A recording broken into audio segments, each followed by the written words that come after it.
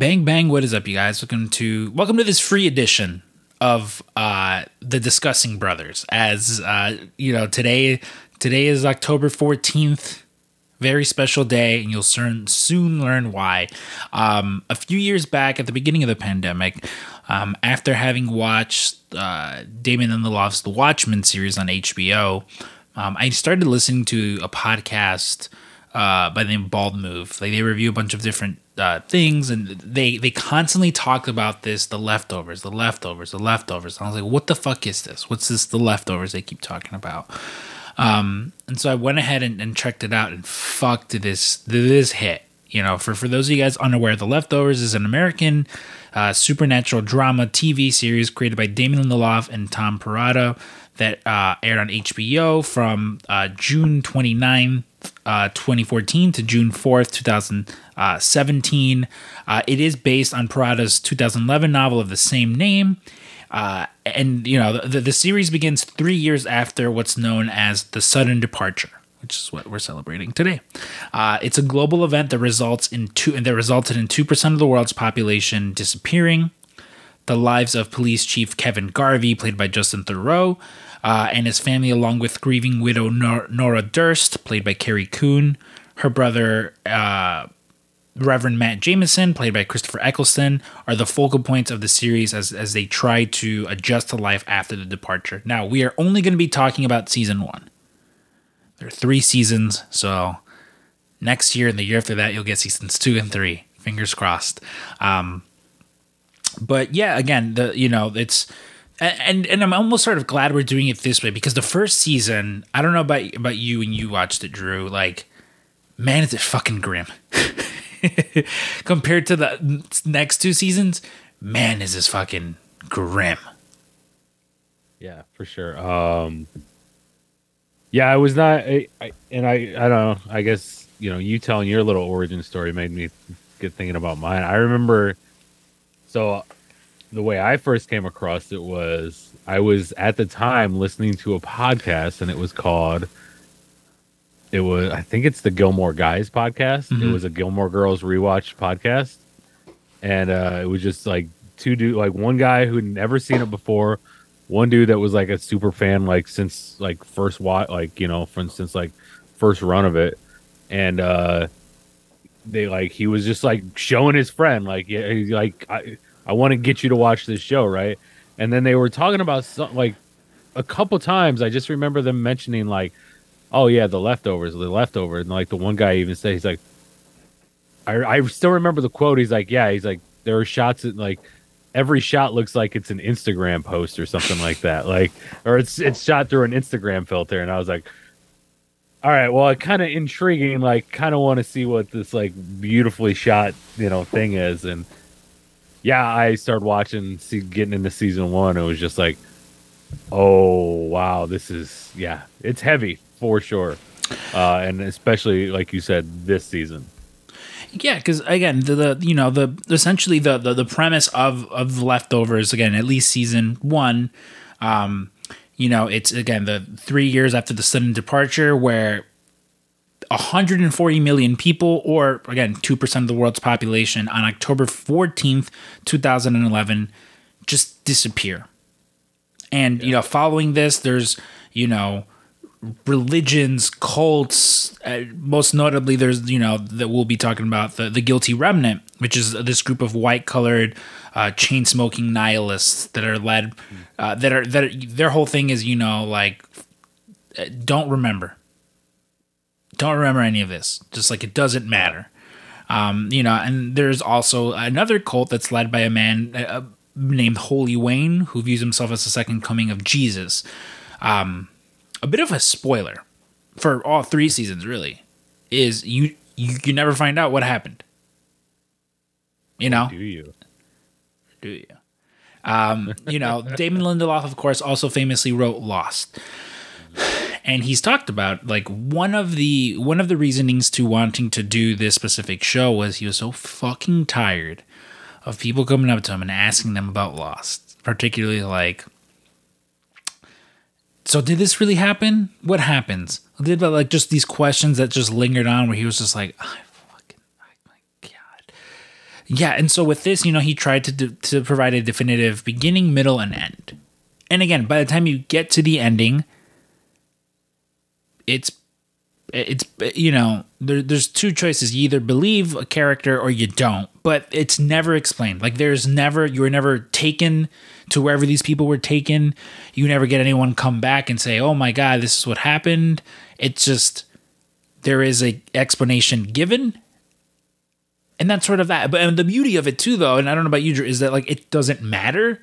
Because again, it's not about those people that left. It's about these people dealing with the aftermath, with the grief of like the people left over. The people left over. Yeah, because again, it's literally just disappeared like into thin air, And obviously a lot of people go to, which we'll get in. I mean, we'll just get into it. But like a lot of people obviously are mistaking it for the rapture. Yeah. And there is one character in here, Matt, who is the preacher in this town that which is Mapleton, New York, right? Yeah. Yeah.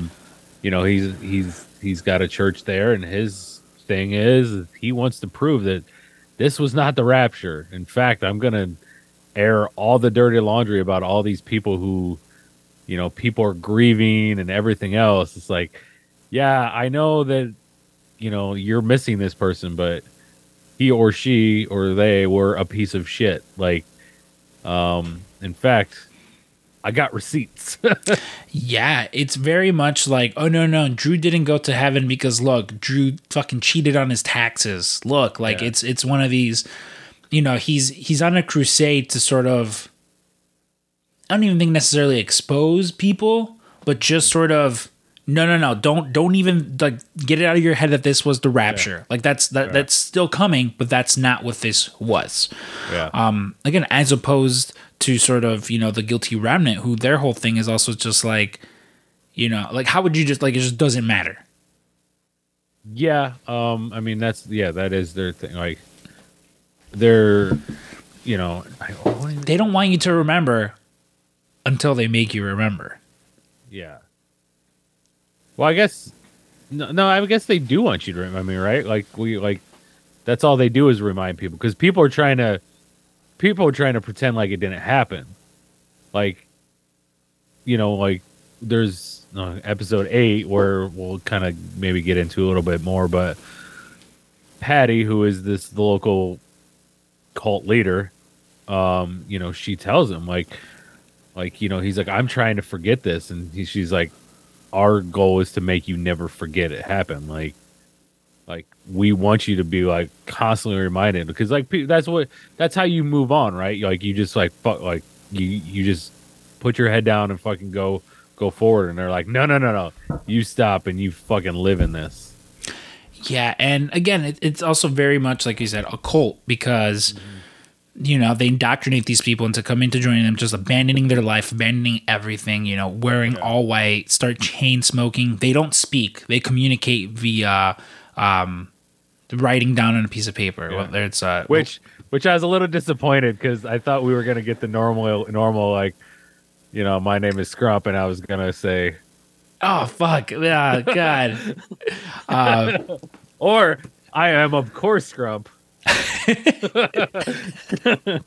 And I just held up two signs, one which says I am Drew, and the other one I am, of course, Drew. So oh fuck, man, I'm so sorry. I ruined that for you. But yeah, that is the guilty remnant in and of itself, where it's like we don't really know much about them. They buy out this cul-de-sac, and that's the whole thing, where it's like we don't know what they're up to. Clearly they're up to fucking something. But again, and boy, are they by the end of this season 1. Yeah.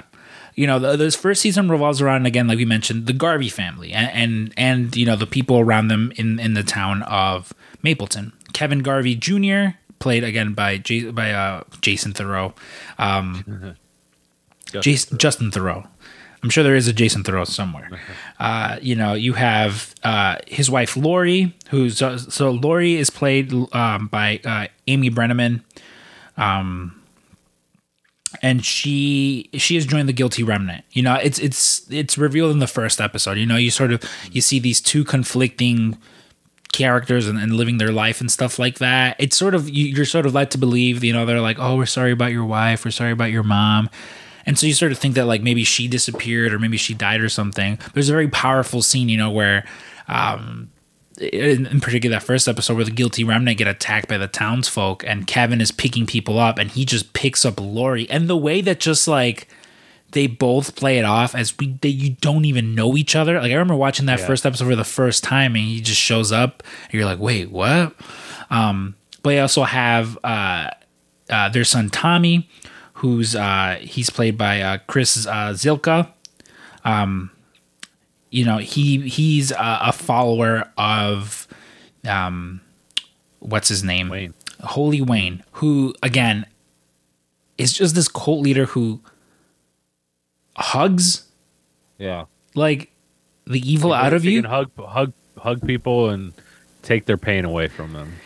Yeah, you know, and really just what he's doing is he's running the sex cult where he's you know, his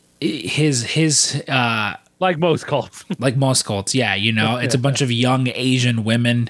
He's impregnating all of them, making sure that they all know that they are the chosen one. They're going to deliver his son who will save the world. You know, very much just a fucking weirdo. You have you also got Jill, played by Margaret Qualley, a very young Margaret Qualley here. You know, and she's acting out. You know, she's just fucking doesn't want anything to do with anyone. Like she's very much again conflicted because there's almost a little bit of her blaming her dad. Yeah, but then there's moments where like you can definitely tell she feels sorry for him. You know. But yeah, so it is very conflicting, especially for like you said, a younger. I think she's probably supposed to be like 16 at this point. So yeah, which makes it a little awkward because older Margaret Qualley, I'm just like, hey, yeah. Younger one, I'm like, well, I can't imagine she was actually that young here though. Someone who was of age, the whole filming of the show, is grieving widow Nora Durst, who, you know, again, a lot of people in Mapleton lost their family. She famously loses in one foul swoop her husband, her daughter, and her son. You know, all three at once. And like we mentioned, Nora Durst played by the wonderful Carrie Coon. I just love her so much. There's two white women that I love more than anyone. Carrie Coon and fucking Ray Seahorn, who plays Kim Wexler on Better Call Saul. And again, you have her brother played by Reverend Paul. What? Just to clear up any perversion, she was 20. Oh, okay. Shout out Margaret Qualley. In 2014, so. Shout out Margaret Qualley. Shout out. You have Christopher Eccleston playing her brother Matt Jameson. And again, they're both of these people too. They're also they're struggling to deal with their respective trauma while adjusting to life post departure. Because again, Nora Durst, she has a scarlet letter that's following her around. Everyone feels so bad for her. Oh my God, poor her. And she just wants to be normal. You know, she just wants to live her fucking life. But everyone is just, oh, poor Nora. Like, you lost your family. And, you know, Matt Jameson, he inherits the family church when their parents die. You know, the parents die in a fire, and so they're orphaned pretty young. He gets to church. On top of it, just dealing with struggling to get people to come to church, to still believe in God, to follow religion after what most people believe to be the rapture. Yeah. He has his wife who is... Or the people who know it's not, and it's like, well, what does it all matter at this point, you know? Yes, that as well. Like, you got to think at this point, like, nihilism has to be a major factor. like I said, just for people to try to get through their day is just like, yeah, I can't think of any of that stuff. Are you a religious man? No, not really anymore. Not really anymore. When did it change? I don't know. I don't know. It's weird. I guess there is. I guess it's just not a bona fide religion as far as like a, you know, set in stone. Like I'm a Episcopalian or something like that. Like Honestly, the church really turned me off in about 2008, and it was just the people of the church. So, but I've always I've always loved philosophy and all of that stuff. Like I love the search, and I think there's just like a weird, like I have like my own beliefs that kind of incorporate some of of Christianity, but I also think there's like wisdom to be told from like Eastern philosophies and things like that. So, I don't know. Yeah, it's like again because I make no. I don't think anyone who's ever listened to me goes, I wonder what that guy's religious beliefs are, because I've made it pretty clear, and it's one of those I did get asked the other day where it's just like, oh, so, and I think it's nice to think that there is some sort of something, but again, like you look at all the bad religion has done, even now, even if you want to just discard the last thousands of years of systematic child rape and oppression of just anyone that doesn't look like you, anyone that isn't the same gender as you, the Holocaust, all those things that have happened. Even if you want to look at just like right now what's going on, it's just that it's the way that religion's been bastardized into using it as some sort of like political tool for whatever fucked up propaganda you have, whether it's like gay people are wrong, we should kill them all, or it's just like, no, women are lesser than us. It's just, to me, disgusting, and like you mentioned, there are plenty of things that you can sort of pick and choose. Like a lot of religion is honestly at its core is, just be a good fucking person. It's what it should be, be good. Don't be a fucking dick to those around you and to your loved ones and to your friends, just try to help. If you can give back, just these sort of morals. Don't cheat on your spouse. Don't kill your neighbor. Fucking, it's just, I don't know. It's just so silly. But when it gets in particularly to this, it's like, when you've seen that, again, it doesn't really matter. Well, what the fuck are you going to go to church for anyway, Yeah. But, then that's sort of his thing. But yeah, like we mentioned, on top of his wife, she gets paralyzed, essentially. She becomes a vegetable because during the sudden departure, fucking driver disappears. Car rams right into them, Yeah. And so, and sort of him dealing with that. We're also introduced to Liv Tyler is in this. She plays Meg Abbott, a woman who, she's seduced into joining the Guilty Remnant. After she's going through her own stuff, she her mother dies the day of the departure, the sudden departure, or is it the day before? The day before. So her mom dies the day before, and so it's a different sense of grieving. In that, if you had a loved one die, if you have your mom die or disappear during the sudden departure, she might still be alive. She might come back one day. These people all might come back one day. We don't know. Yeah. When she has a heart attack while you're in the bathroom doing cocaine at a restaurant, you know what happened. She's not coming back.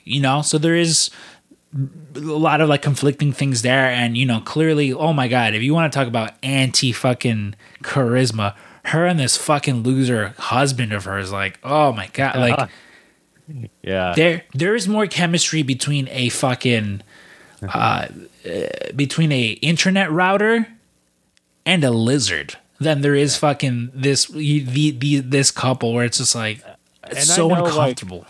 And I know that's like part of it, right? Like that's like how it's written and everything, but I also like look at these two and I'm like, just looking at them, I'm like, I don't buy this couple. Not for one second. If you were to show me a picture, I would be like, these two aren't together. Those are just two actors you got. Like, but yeah, and like, I mean, it does help with this story because you can tell like she's basically muddling through her life as she she's kind of just like going through step by step. Like I think it's a lot of like I'm doing this because this is how like this is what I'm supposed to do. Some other characters that you have, sort of thrown in there are Amy, played by Emily Mead, who I hope was also of age when they filmed this. Shout out Amy. But she plays Jill's friend. Yeah, she plays Jill's best friend, who for a while lives with the Garveys. It's unsure of whether she just doesn't want to live at home or she lost family during the sudden departure. You have Amanda Warren playing Lucy Warburton, who's the mayor of Mapleton, who's just struggling to fucking, deal with the guilty remnant problem, deal with the people from the sudden departure, just deal with the people here upset about why they don't, like, it's just, she just got dealt a shitty fucking hand, just the absolute fucking just worst hand to be fucking dealing with. And while all this is going on, she is in a relationship with Kevin Garvey Sr., played by Scott Glenn, who I love. Scott Glenn, he's fucking awesome. Yeah. And he is the father of Kevin Garvey Jr. He's Mapleton's former police chief, who goes crazy. Yeah, it's at the day of the sudden departure. He goes fucking crazy, and he winds up in a psychiatric ward. May not always wind up there, but he's another character. Even then, it's one of those things like, but is he crazy? Yeah, you got Michael Gaston, who plays Dean, who he's this mysterious man who's hunting dogs across Mapleton, and sort of appears in and out through Kevin's, like, very much in a dream-like sort of stance. I think we can talk about it now, because if we ever get to season 3, it won't be 2 years later. He is real. The one thing with this is they very much make him seem like he might be this, like, oh no, Kevin's going crazy and stuff like that. Yeah. When he does finally pop up in season 3, I was like, oh shit. Dean, he's, you're almost like very much like Kevin. He's like, hey, how's it going, buddy? Like, fuck yeah. You got so these twins pop up in the Batman movie, the last one that just came out, which is almost why I can't take that movie serious, because I'm like, or at least when they're on screen. But you got Max and Charlie Carver as Adam and Scott. They're twins. They're just friends of Jill and Amy. You have Annie Q playing Christine, who, she's one of Holy Wayne's groupies. Bearing his child. Tommy, Kevin's son, is protecting her. They clearly are into each other. But because of the whole, you can't sort of mix things up. Business and pleasure, yeah. Mary Jameson, played by Janelle Maloney. Again, she's rendered catatonic because of the car crash during the sudden departure. And then last but not least, one of my favorite fucking characters is Patty Levin, played by Ann Dowd, who, again, she is the leader of the Mapleton chapter of the Guilty Remnant, who, it may or may not, she shows up. She definitely shows up a little bit more and stuff like that. But Drew, of all those characters, who is your favorite? Who is your favorite of these characters? Because I know I sort of dropped it on all you guys. I'm sorry, it's a lot to keep up. I hope, Jesse Kohlenberg, I hope you have your fucking whiteboard up and writing all this down. Oh. Steve Loves Weed. I'm sorry if you just got high and I'm just naming all these people and I'm fucking with you. I'm sorry, buddy. Yeah. Yeah, I mean, I am interested to see, like, if anybody else is, fans also. Dude, there's so many good characters, especially, like, throughout the entire series. Like, people take some really interesting turns as far as, like, further along the line. I think initially, obviously, Kevin is like, he's the main character, so you're very drawn to him, and plus, like, Justin Theroux, like, he should just be in everything. It's kind of a shame he isn't. Dude, very much. Yeah, I mean, oh no, go ahead. Like, I think, like, upon first watch, like that or him, like, I even like the Jill storyline, and like I did always kind of like Patty, like there was just something about her, even with everything, especially like spoiler what happens to her. I mean, it's fine. It's a spoiler. You could talk about it. Yeah, like as she dies later later in the season, it's and then like again she kind of comes back as a Force ghost in 2 and 3, and like I think she gets a lot more depth to her, which I think is really cool. Yeah, I mean, first, it's nice seeing her come back, especially when it's just like, oh, fuck, dude. Like, yeah, you're sort of fucked. But, yeah, listen, I don't know if I've ever talked about how I feel about the cops. It's one of those things I may not have mentioned it, maybe have, I don't know. But, spoiler, I'm not that big a fan of them. It's really not that big. But I will die for Kevin Garvey. Yeah. Junior. Senior, not so much. Yeah. But yeah, no, he is. And it's funny because I was just having this conversation with a coworker. I think I've had it. I think we just had the same conversation over on the Draft Pod last week where like, what's his name?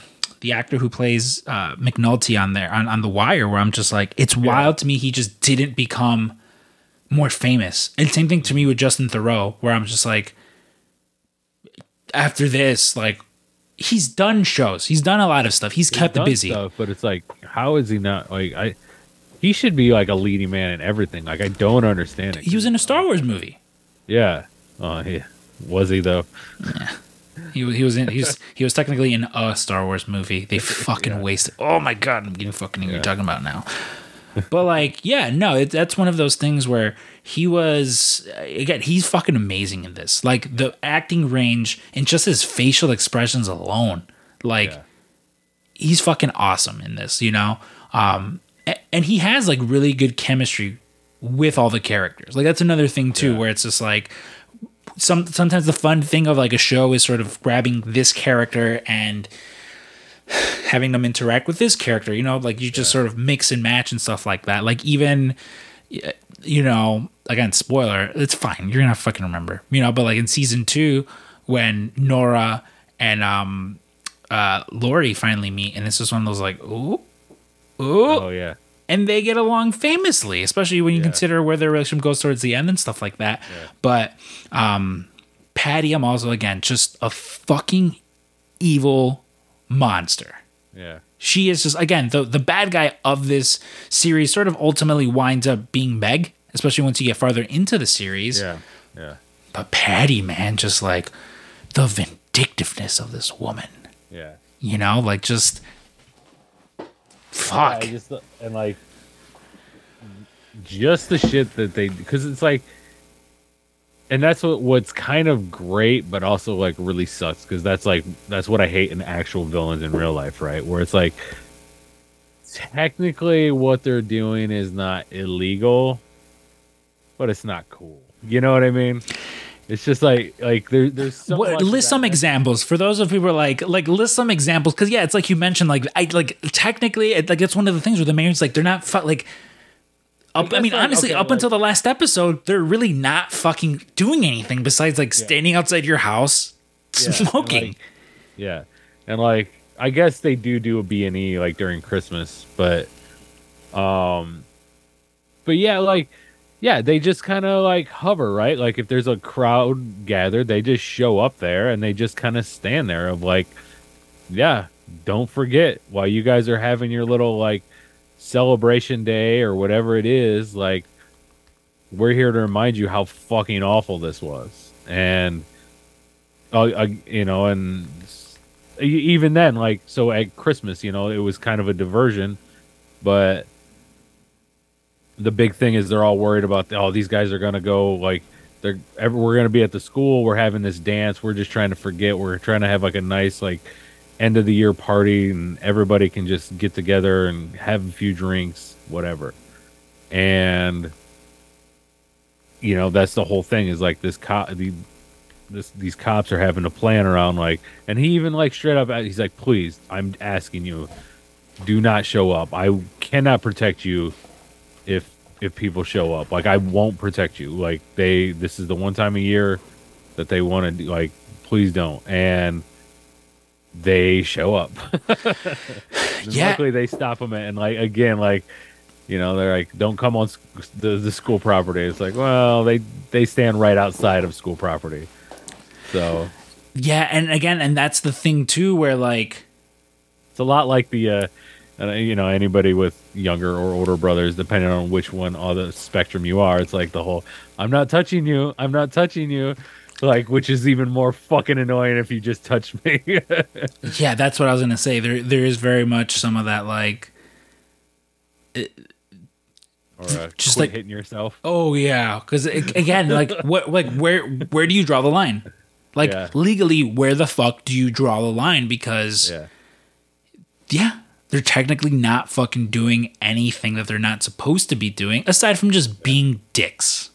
Yeah. You know? And honestly, again, it's one of those where like they wind up, you know, like it's not like everyone just watches. Like, no, people, you know, like Meg fucking, you know, like they'll get, like Nora, she gets the water hose on them, you know? Yeah. Fucking, you know, one of the characters, what's her name?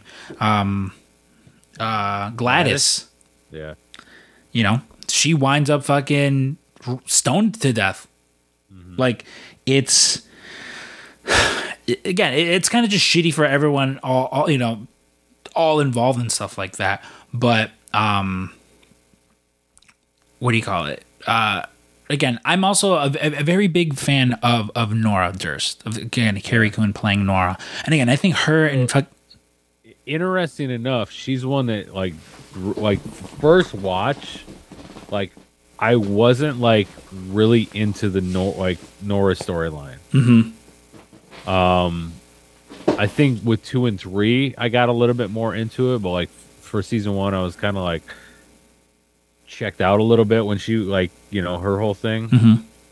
But then like after watching season, like, or the, you know, once I went back the second time to rewatch everything, I was like, okay, yeah, like she's definitely grown on me a lot. See, I felt that way about Matt, because again, I just like fucking hate religion. So it's just one of those things where I'm just like, oh my god, you know. And then he's doing all of Kevin Singer's just fucking dirty work, but I wind up coming around to him, you know. Especially fucking season 2 and forward. It's one of those where I'm just like, man with conviction, you know. This dude, he is a good man. He is a good man, Drew. So just sort of quickly, you know, in the pilot episode, again, you know, it's everyone just sort of dealing with the aftermath of what's happened. Again, Kevin, you know, he witnesses a man named Dean shooting a dog, and this sort of leads to him trying to figure out who the fuck is this guy? Why is he shooting the dogs? Like, what's fucking going on? Because I guess a bunch of the dogs disappeared. Also, post, you know, they're not our dogs though. They're not our dogs. Yeah, no, they just disappeared, and there's like rumors like they're up, you know, they're up in the woods and stuff like that.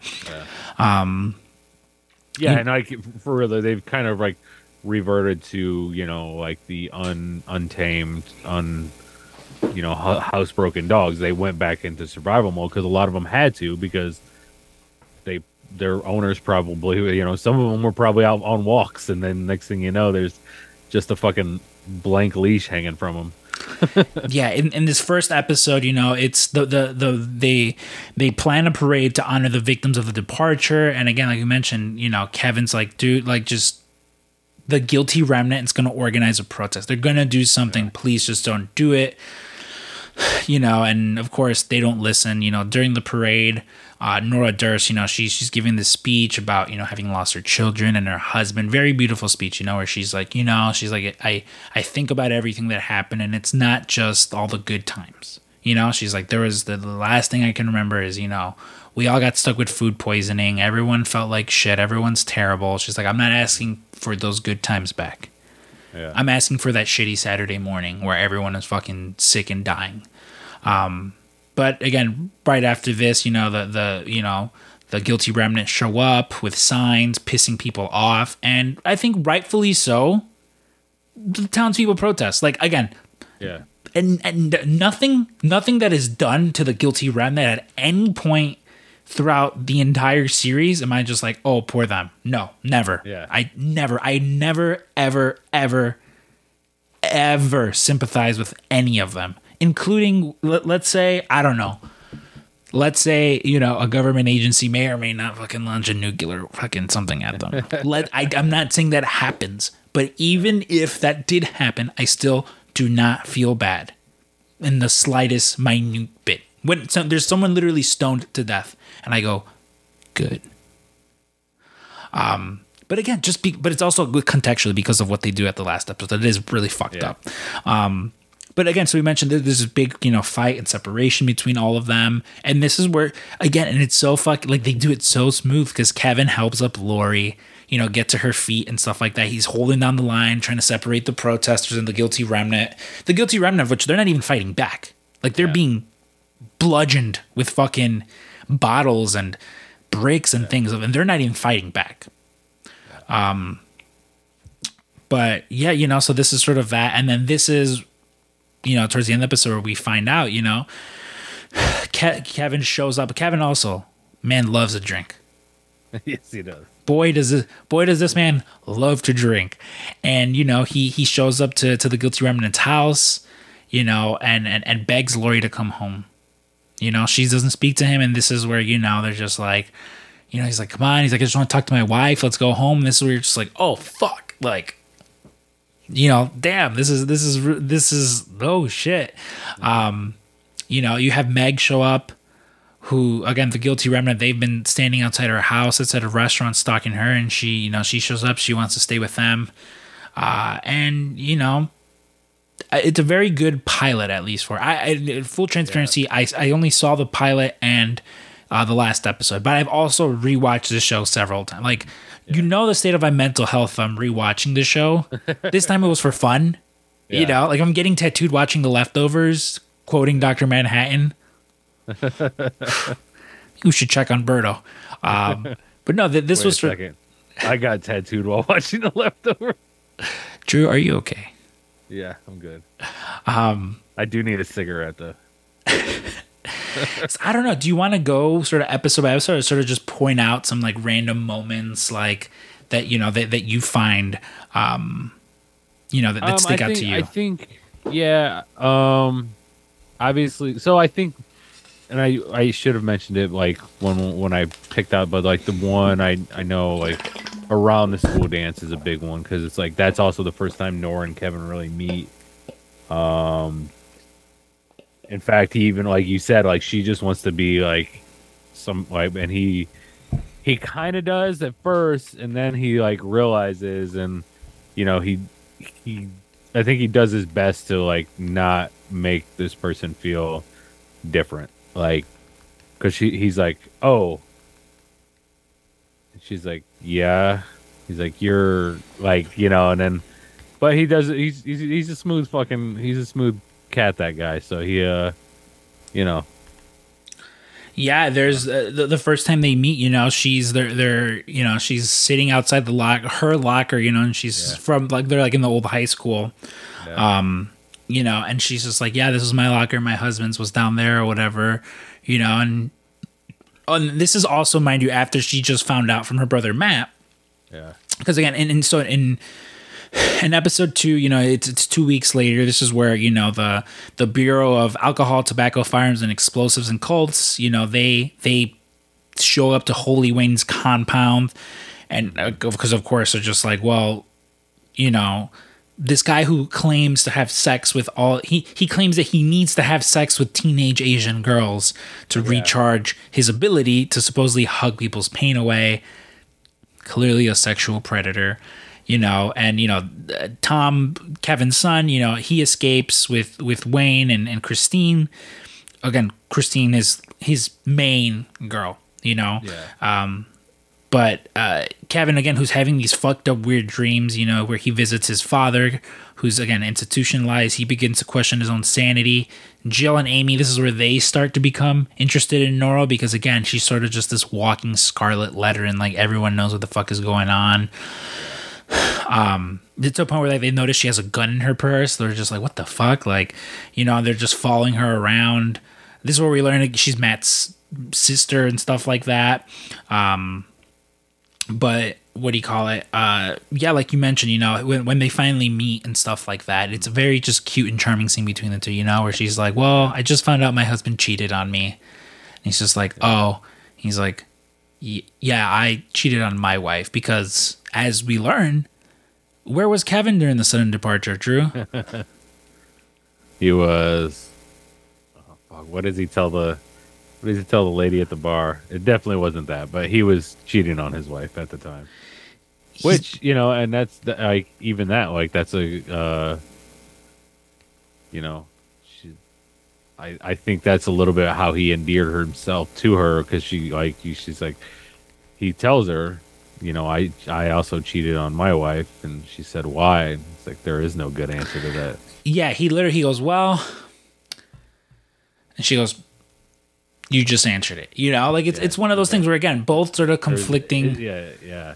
Like, and I think that kind of, like I said, like him being the smooth guy, like was just like, yeah. Which also her pretty smooth too, you know, like she's just like, hey, do you want to go to Miami? Yeah, because he's finalizing his divorce, and he's like, oh yeah, later, yeah. He's like, what? He's like, oh, I have a daughter. He's like, fuck your daughter. He's like, excuse me. He's just like, oh my god, I'm so sorry. Yeah, you know, again, the relationship between those two, I love them. You know, it's like they just the way they're both just fucking there for each other, and like you know, like at the end too, when she's like writing her letter that we'll sort of get to, a lot of the things she says, it's like, yeah, man, in this short amount of time, like you know, it's like you weren't meant to be with Lori, and you weren't meant to be with husband, whatever his name was, Mr. Durst. Doug, I think. Doug, yeah.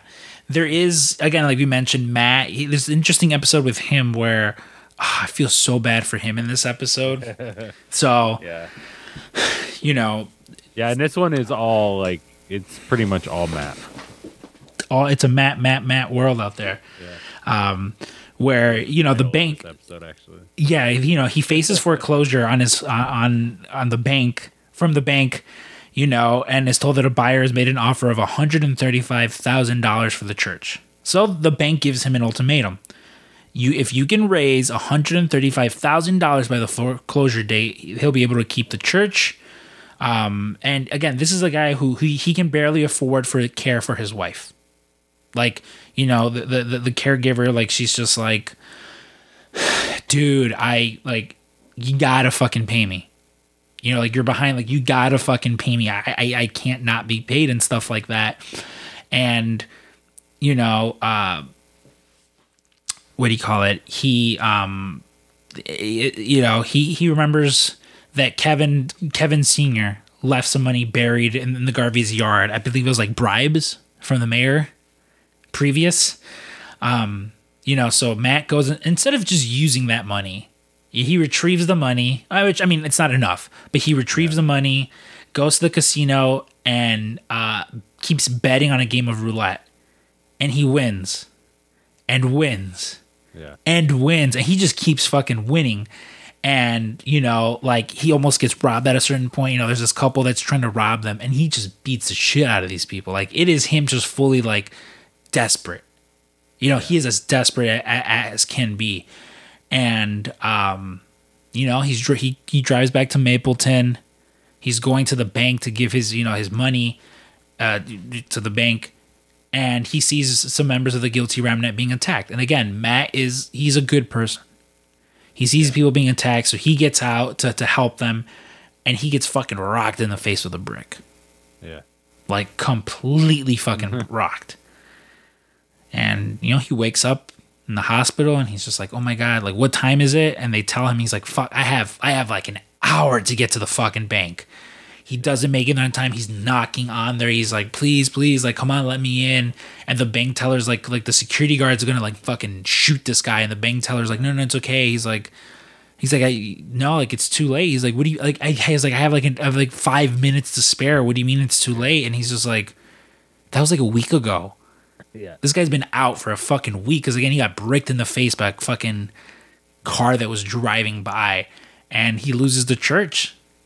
And again, you feel for the fucking guy, you know? To the guilty remnant. To the guilty remnant. Yeah, they're already painting over the church white, like just such fucking assholes. God, I don't know. Where do you want to sort of jump from here? Like, I don't know if we necessarily need to go through episode by episode. Like, well, so I think maybe the next one is the Christmas party though, because that is a big part, especially like what the remnant do. So as the, like Kevin and Nora, they're meeting at this party. Everybody is having a good time. They do have so as they're doing that, they're thinking, okay, this is going to be. But while everybody's away in town, they're breaking into houses, stealing their family photos. So all these things that they have to remember them, they're stealing them. We find out later why they stole them, but yeah, I mean, they just left them with empty frames. Yeah, and this is also where again Lori serves Kevin with divorce paper. And she shows back home, and she gives Jill a lighter. Or look, Jill's like, here, I got you a gift, and she gives her a lighter. Like what's her name, Meg? She's there as sort of just the mediator between the two. Yeah, and Kevin, because like, so how this goes is once you join the guilty remnant, you're not allowed to talk, but there's like a pledge period where you can still talk. You still have like your own personal belongings. You kind of have like, the sub house and all this kind of stuff. You're allowed to eat pancakes and gruel, like very weird. Yeah. Yeah. It's, I want to go ahead and jump into, sort of where we see, Nora. It's like her episode where, Drew, what do you do to pass time in your free time? Well, I usually will hire a prostitute to come over. No. And shoot me in the chest. Shoot you in the chest? Yeah. Well, I have a Kevlar vest on, so it's fine. Yeah, it's discovered that this is what Nora does. She hires escorts to come to her house. She'll put on a bulletproof vest. And she gets shot in the chest to sort of just, feel something? Yeah. Yeah, after discovering that, her husband was having an affair, she decides to file for divorce, as I presumably she just didn't because she thought he might be back at some point, Like, and who's to blame her? Like, nobody knows. That's the thing. It's been 3 years, but you don't fucking know. Nope. And this is where, again, she at the courthouse where she sees Kevin, who's also just filed for divorce. Well, fuck your daughter. Let's go to Miami. And he's just like, what? Like, what the fuck? Because again, at this point, they have started seeing, flirting around and stuff like that. Clearly, they're into each other. What does Nora do for work? Oh, she is basically like a, what do you call it? An auditor for this, or kind of like a claims adjuster for an insurance company that deals in those who have departed. And she gives out like these little questionnaires to make sure that they are legit, departed. Because, I could just say, well, I haven't seen Scrump in 3 years. Yeah, it's... And there's certain questions that I think they're gathering information to see if there is any like through line of these people. Like they ask, like, have they been out of the country? Do they speak other languages? And the thing too is it's like the manner in which they it's very invasive questions. Yeah. And it's like you have to answer all of them. Yeah. Like it's like one of those like very uncomfortable settings when there's a man with like Down syndrome, It was like an older couple, and their son had Down syndrome that got that departed. Mm-hmm. Yeah, and they asked like, yeah, she asked like some sort of like sexual question, and they're like, he had Down syndrome, like. Yeah. So attending a departure related conference in New York, she shows up, and it's her lanyard has been stolen, because she's like Nora Durst. I'm like a 4-timer or something like that, and they're like, no, Nora Durst has already fucking happened, and she there's this woman that's been impersonating her. She finds through that, but she also wanders the hotel. She finds this party where people are just doing drugs and having some sort of orgy. Yeah. Essentially. And this is also where, and it'll come back into later, she meets this man who, his job is to sell replicas of people that disappeared in the departure, like very eerily, like, holy shit, this looks just like Drew. And it's one of those, like, they look over pictures, they talk to family where it's like, yeah, no, Drew had a birthmark that looked like, Europe. It looked like Italy, and it was right below where his ribs are, Yeah. So it'd be like little small details like that. And at one point, she encounters a man who lost 4 members of his family, and, he wrote a book on it, on how to move on, how to deal with your grief. And she just she accused him of being a fraud, like she's just like, fuck you. Like it would be impossible. And she's justified. She's justified in how she's thinking. It's like, you lost 4 people, and your way was just like, well, I'm going to turn it into a book, and that, like, no, go fuck yourself. I mean, people grieve differently, Yeah, but that's the thing where it's just like, sure, you can't really tell anyone how to grieve, but like her thing is just like, no, like, you lost 4 people, like, get fucked. Like, clearly you're just fucking scamming us. An associate of Holy Wayne, though, hears her and invites Nora to meet Wayne, who, explains her obsession with pain and hugs her and just seemingly cures her. Whether it's like a mental thing or like actually does it, she returns home to Mapleton. Kevin shows up and asks her on a date, and that's, that's just where they go. Like, their relationship starts from then. And again, I very much like, again, it's a very Nora focused episode, but like, it's sort of her shifting into who she winds up becoming because of that. Yeah. It's like, again, you lost your kids, you lost your husband, you're hoping they come back, but then you learn, like, this guy was cheating on you. Like, like with your kid's teacher. Like, it's one of those, like, it's just like, I don't know if we should, there's the, I don't know. Again, I mean, do you want to just jump? Where should we jump next? Because again, it's, listen, essentially they find out. What episode was that, like 6? Yeah. So it's 7. So there's 7, 8, and 9 left. Honestly, episodes with 7 and 8. Yeah. Honestly, we just sort of find out, Kevin Sr. escapes the institution. He has something to give to his son. Just an episode of Time, or no, is it Time or is it Geographic? National Geographic? Yeah, it's an issue of National Geographic about Cairo, Egypt. Tom learns that Christine isn't the only one that Wayne is, having money delivered to, and she's not only the special one. There's plenty of them littered across the country in all these safe houses and stuff like that. There's also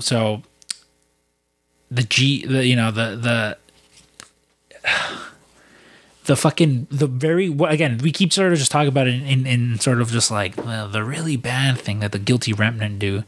They receive a delivery of a large quantity of departure replicas, and they dress them at Petty's behest. Clearly they're fucking up to something. Kevin, he invites Nora over for dinner with Jill and Amy. Jill confronts Nora about the gun, and Nora claims she'd have gotten rid of it, offering Jill proof by allowing her to look through Nora's purse. That night, Kevin falls asleep and wakes up hours later without any recollection of how he got there, where he got there, and he discovers that he's in a forest near Cairo, New York, where he and Dean have apparently kidnapped and beaten Patty. Yeah. Kevin tries to release Patty. Dean leaves, claiming that Kevin's changed. Like, he doesn't agree with what's going on. He's like, no, like, we got to finish the job here. And this is kind of like when obviously you've seen a lot of Kevin's kind of altered state, kind of, schizophrenia.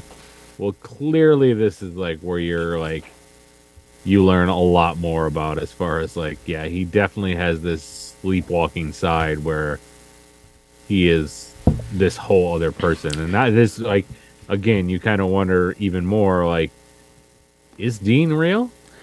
Yeah, and again, it is one of those things where I don't know if he was supposed to be real. We soon learn that he is, come season 3.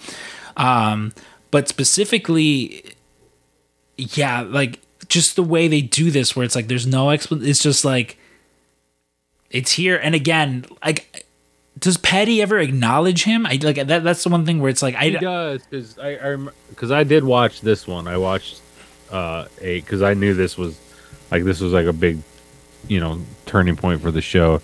And yeah, like, so she talks to him, but she also says like things like, I'm somebody who can find something, find things on everybody, and you're a ghost. Mm-hmm. Like she flat out says you're a ghost. Like there's no driver's license, there's no whatever, like, who are you kind of thing, which is very much more of an indication of like, all right, this is clearly just his, like, it's his fucking Tyler Durden at this point. Yeah, and to add to that, like, the next episode. So again, sorry. Kevin tries to release her. Again, Dean leaves, and this is where Patty's, she speaks candidly to Kevin about, what the motives are, and he tries to get her to kill him. And, it looks like that's where it's heading. Ultimately, he's just like, no, like, I'm not going to fucking do that. So, like any sane person, she commits suicide by slitting her throat.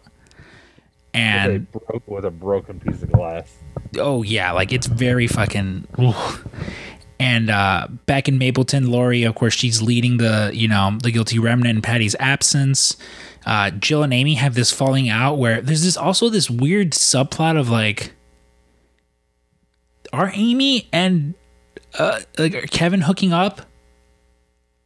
Yeah, because it's not like, because there's like even one part where she says something like, you don't remember last night or something, and like, he's like, yeah, of course I do. But then, like, and then Jill does confront it, but like, she's like, oh yeah, of course we did, like, or something. But like, it's very in a no, I can't believe you would fucking ask me that kind of way. Yeah. But it is like, it is always kind of weird. Yeah, there's the implication that something happened, but there's never any confirmation. But Jill and Amy have a falling out. Amy moves out, and Jill shows up to the guilty remnant. Episode 9 is one of my favorite ones of particularly this first season. Yeah. It's the Garveys at their best, which is, it's a flash.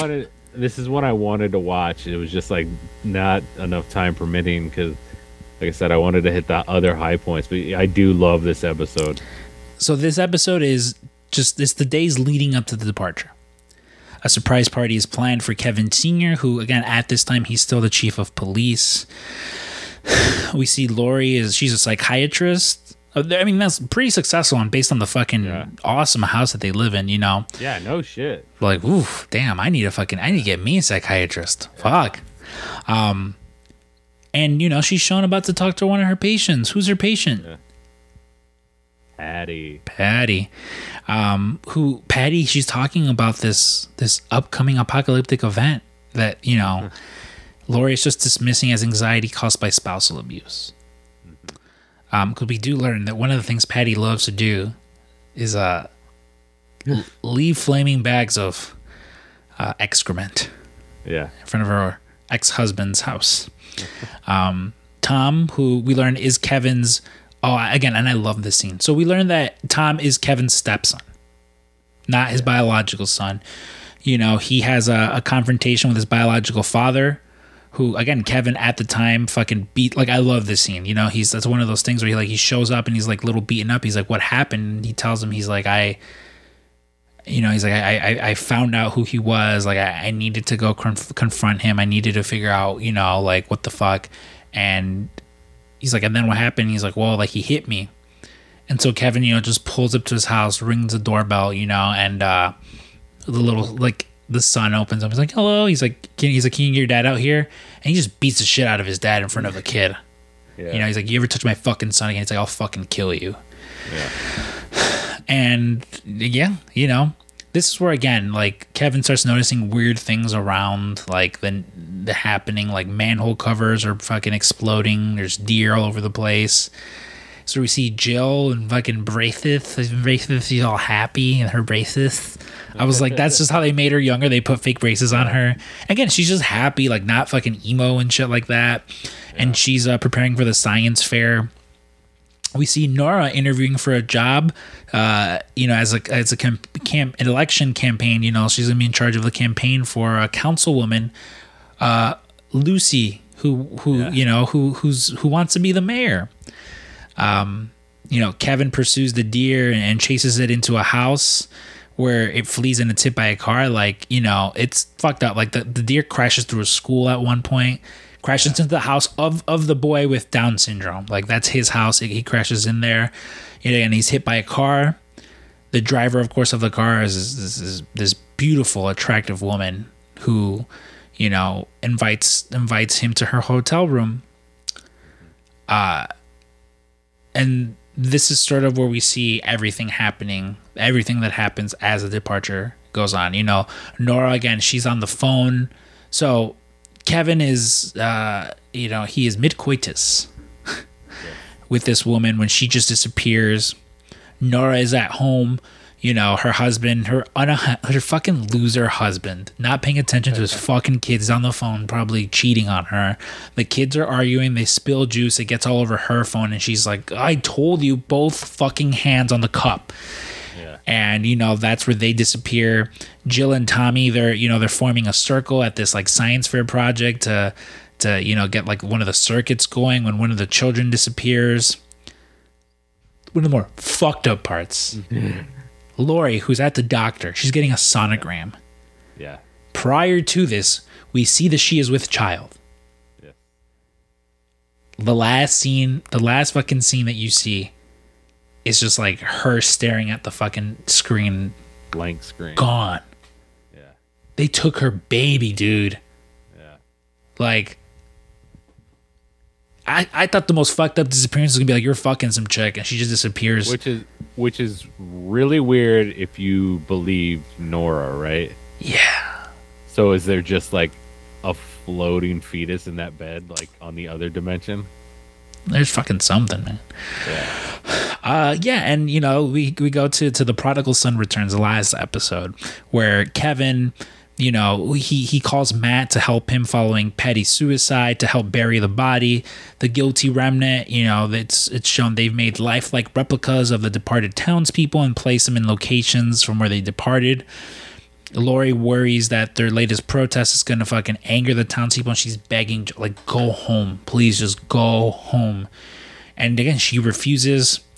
Tom is fucking, he's left with the baby. Christine abandons their fucking child. You know, she's like, I'm going to go to the bathroom. Because, again, she's just fucking had enough. She leaves the baby in the bathroom, and he's left to care for it. You know, on their way back to Mapleton, Matt and Kevin have a lunch in a diner where, you know, Kevin admits he just wants his family to reunite. Like, that's all he wants. He just wants his family back. Because prior to all this, it was just too much. He was just like, it was too much for him, and he was sort of having second doubts on whether or not he wanted a family and stuff like that, or even wanted to be part of this anymore. Like, you know, he goes to the bathroom, and this is where we see a mortally wounded Wayne. This guy is dying, you know, and he asked Kevin, he's like, I have one more wish left in me. Like, make a wish. Makes the wish, and dies. And then the police fucking come in, it's like they give him the whole fucking, they cuff him and everything, and he talks, he's like, no, this happened. They very weirdly are like, well, did he touch you? And he's like, why? And they're like, did he touch you? He's like, no. Lying to them, obviously. He's like, yeah, like, granted him a wish. On their way back to Mapleton, again, he hallucinates a conversation with Patty. It's the only time this ever happens. He has a hallucination that he gets institutionalized, and Patty's like haunting him. They arrive in Mapleton, and there's a fucking full-on riot. Full-on fucking town is on fire, and this is where, and I completely forgot to mention it, Rava from what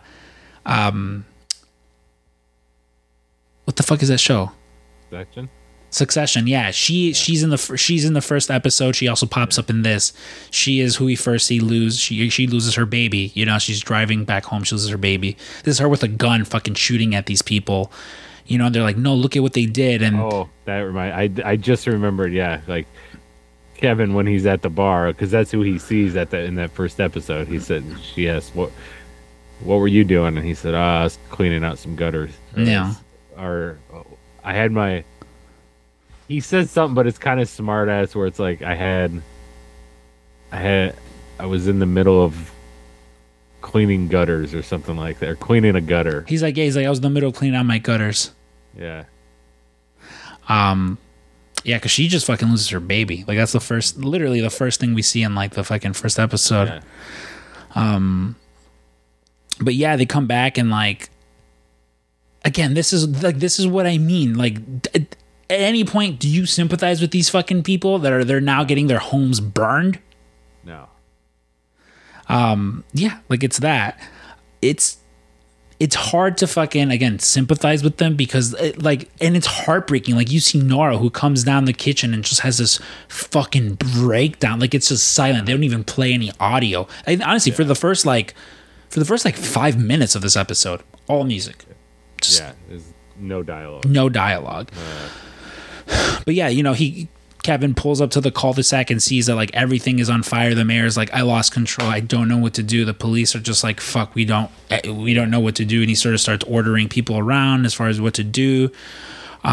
He goes and runs inside to the one house that Lori's a part of, and he sees like some dude dragging her out, fucking pistol whips a dude, grabs Lori, and she just is finally where she just speaks, she just screams out, Jill, and points to the fucking house and just boom, runs right into the fire. He's searching for her, like sees a man accosting a woman, again, pistol whips the guy, looks at the girl, it's not her, fucks off.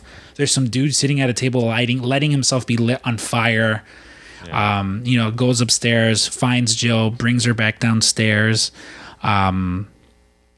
And what do you call it? It's he brings her out, and it's just fucking, it's one of those things where I'm just like, God damn it, man. Like, this is just, it's so shitty. Just everything that happens. He rescues her, and she's sort of safe.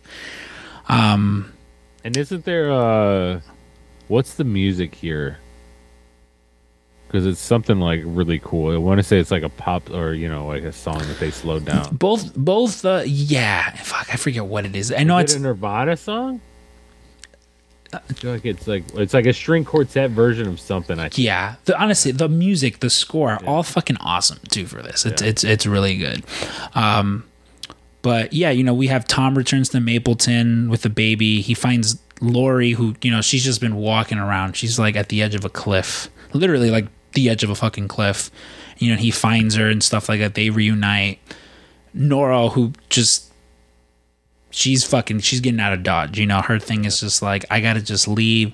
She writes Kevin this really nice letter, again, explaining she's like, I'm a coward. Like, I'm choosing to run away. Like, I thought I could deal with this. I can't. The only thing I learned in 3 years was that I can't deal with this. Yeah. She's like, I think I loved you. Like, there could have been something here. Unfortunately, like, it didn't happen and stuff like that. And she shows up to Kevin's house to leave the note. but instead finds the baby on the doorsteps. You know, we see Kevin, Jill, and their dog arrive, and you see Nora just standing there. You know, it's just like, look what I found. Yeah. You know, and that's the last thing that we see. And again, but you got to think was his wish, right? Like, he wanted a family. That was what he wanted. He wanted a family. Yeah.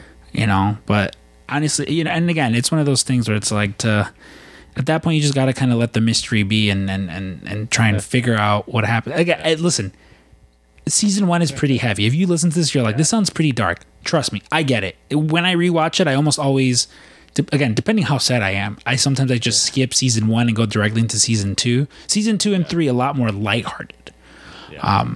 Not that it's like a lighthearted show. It's still pretty fucked up, like you know, but it's just more than this. But yeah, man. I mean, any final words? You know, again, like it's I love the way it sort of leaves off because it's like that. You know, again, like whether or not you believe in Holy Wayne, he at least granted one wish.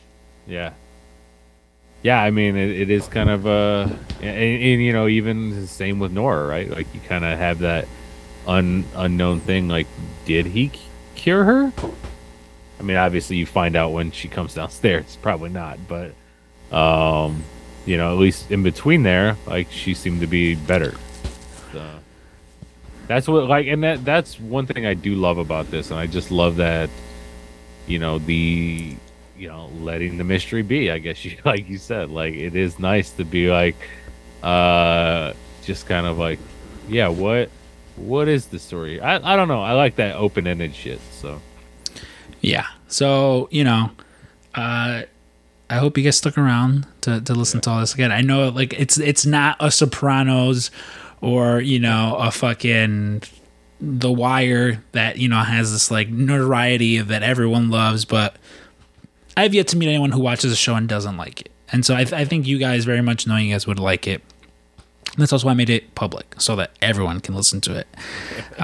But yeah, you know, that's sort of just our thoughts and feelings and, you know, summation of season 1 of The Leftovers. Check it out. It's on HBO Max.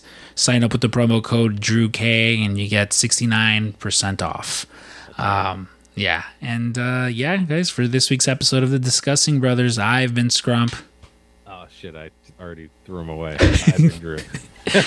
And this is friend of the show, Patty Levinson.